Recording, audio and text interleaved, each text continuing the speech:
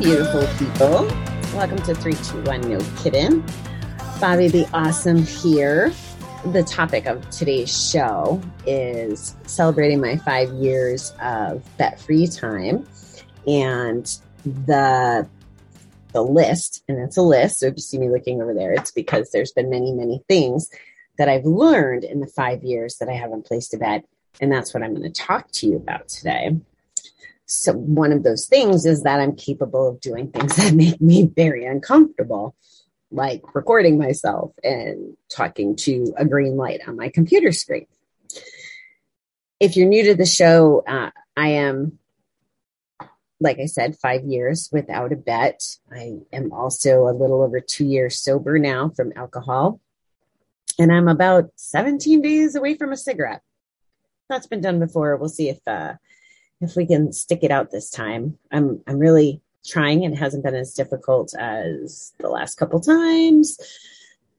And quitting drinking was pretty easy for me. So I'm hoping that quitting smoking does that too. But I still got a patch on my ass, if I'm being honest. So that is what's going on with that. So I wanted to share today, and I don't know what'll show up because that's just kind of how I roll.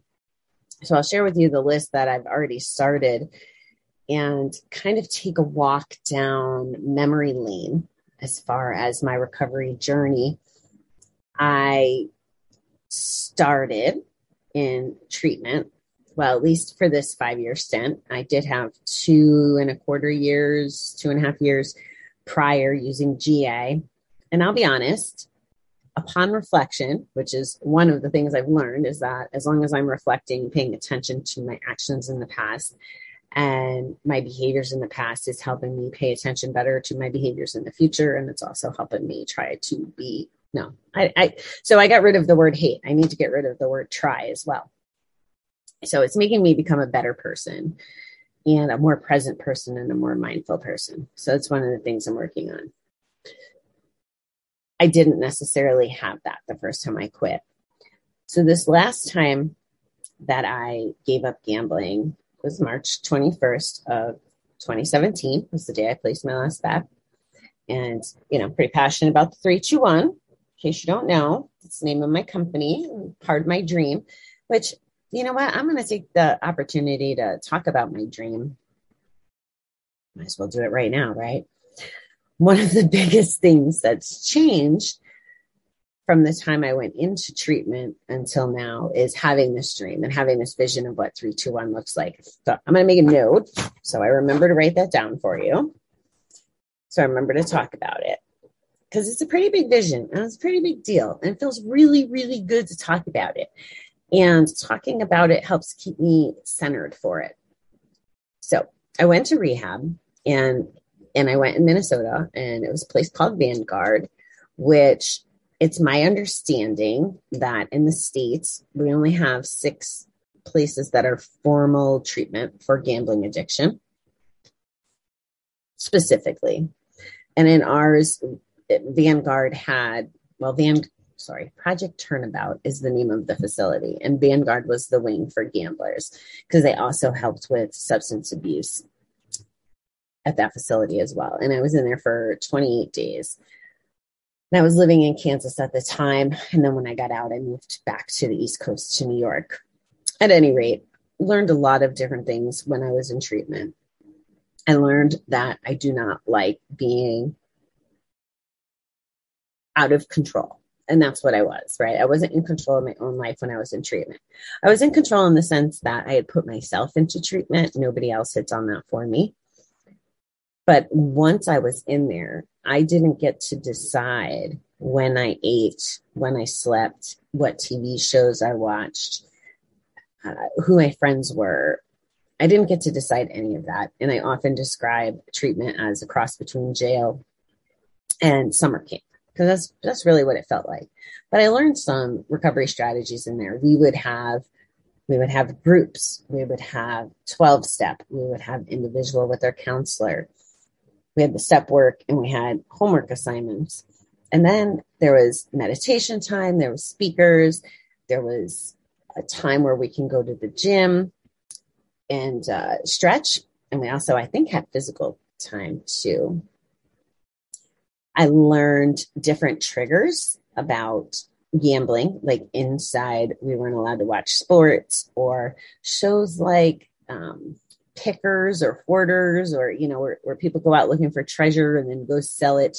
I don't mean like treasure in the sea, but tag sales. Do you know what tag sales are? Maybe not if you're not from here, but flea markets, garage sales. That's what they would be called for most people. I don't know why we call them tag sales here in the Northeast, but we do. Maybe because you put tags on the products.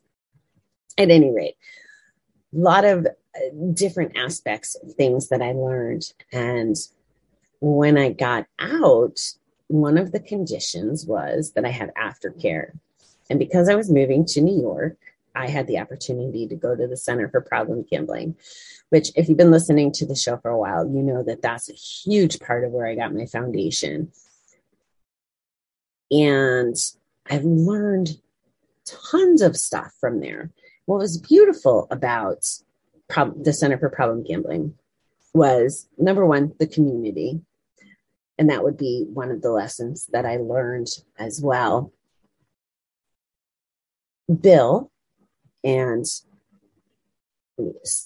since going to the center, Bill was the director, and Oscar and Sherry were recovery coaches. And unfortunately, we lost both Oscar and Bill in the last couple of years. And that freaking sucks, by the way. But I learned a lot from both of them, and I'm grateful to have had the experience to know both of them. And they're both in my heart, and I hear both their voices in my head, and I'm just very fortunate to know both of them. But Bill really taught us about community. That was one of the biggest takeaways from our environment. And again, upon reflection, right? Like, we knew community was important and we talk about it, but it was even more evident once we went into COVID. And we could see how the family was really dismantled. And very early in COVID is when we lost Oscar due to COVID. And it was a struggle processing that on Zoom and as, you know, as a group. But what made us special was this community. And there were people that were, I kind of make it like generational in my head. You know, like the first generation, which were the ones who had about a year clean time when I entered the program. And then I consider myself second generation. And then there were some folks that were, you know, came after. So like a third generation. And the first generation had created a WhatsApp group. And back then it was a very robust process. People would post daily. They would post recovery topics, struggles. It was a resource for people to reach out to each other. It was a community.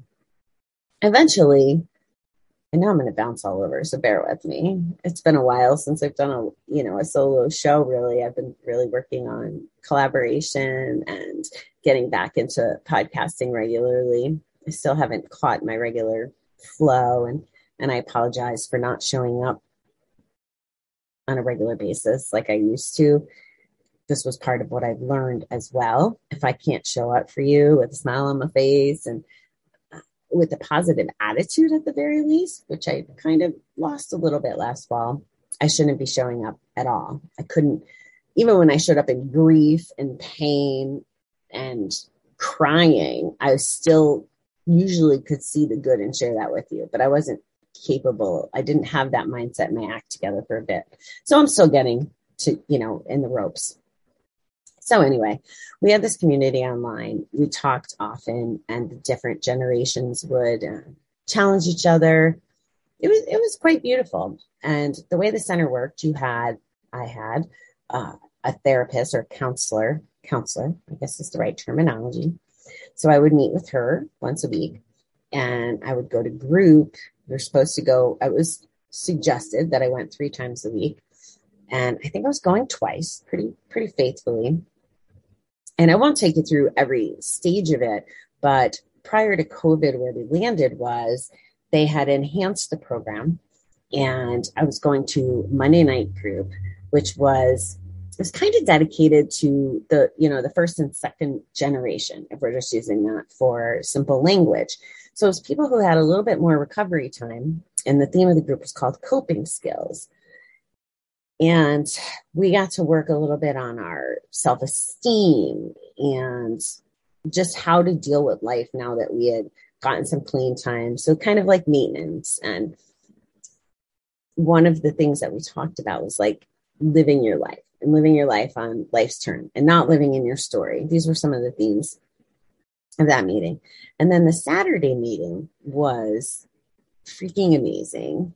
I think at the time COVID struck, there probably was 20, 30 of us regularly on a Saturday morning. And, we'd get there early and, I would always get there early. I go everywhere early. But there'd be like donuts, or if I had treats from work, I would bring them in and we would socialize a little, or we always had group, and group was it was usually led by Bill, and Oscar was almost always present, and Bill would have us role play. He was kind of funny. It was like, I don't want to say planting people in the audience, but it kind of felt like that sometimes. So if we had a new member, say, that was struggling, like maybe they weren't telling their wife about some found money, like they got paid under the table or a bonus or something, and maybe they weren't telling their significant other about it.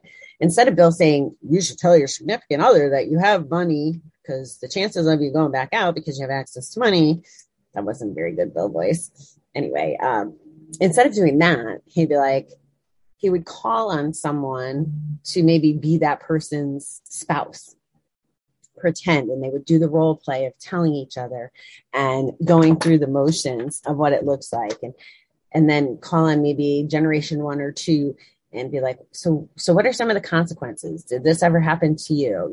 Things to make it resonate more with the new members. And with the generation thing, it was also very similar to 12-step with the giving service back and being a resource.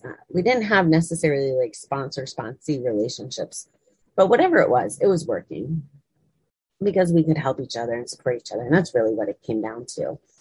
And in the beginning, when I first came back to New York, I was also still going to 12-step more actively with GA.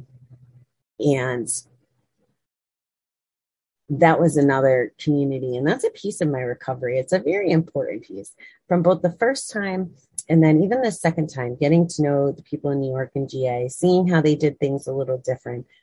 And that was developmental in my recovery as well, because I had to learn that just because we did it in Kansas one way didn't mean that it was better or worse or less than or more than the way we did it in New York. In Kansas City, it was a little bit more co-ed.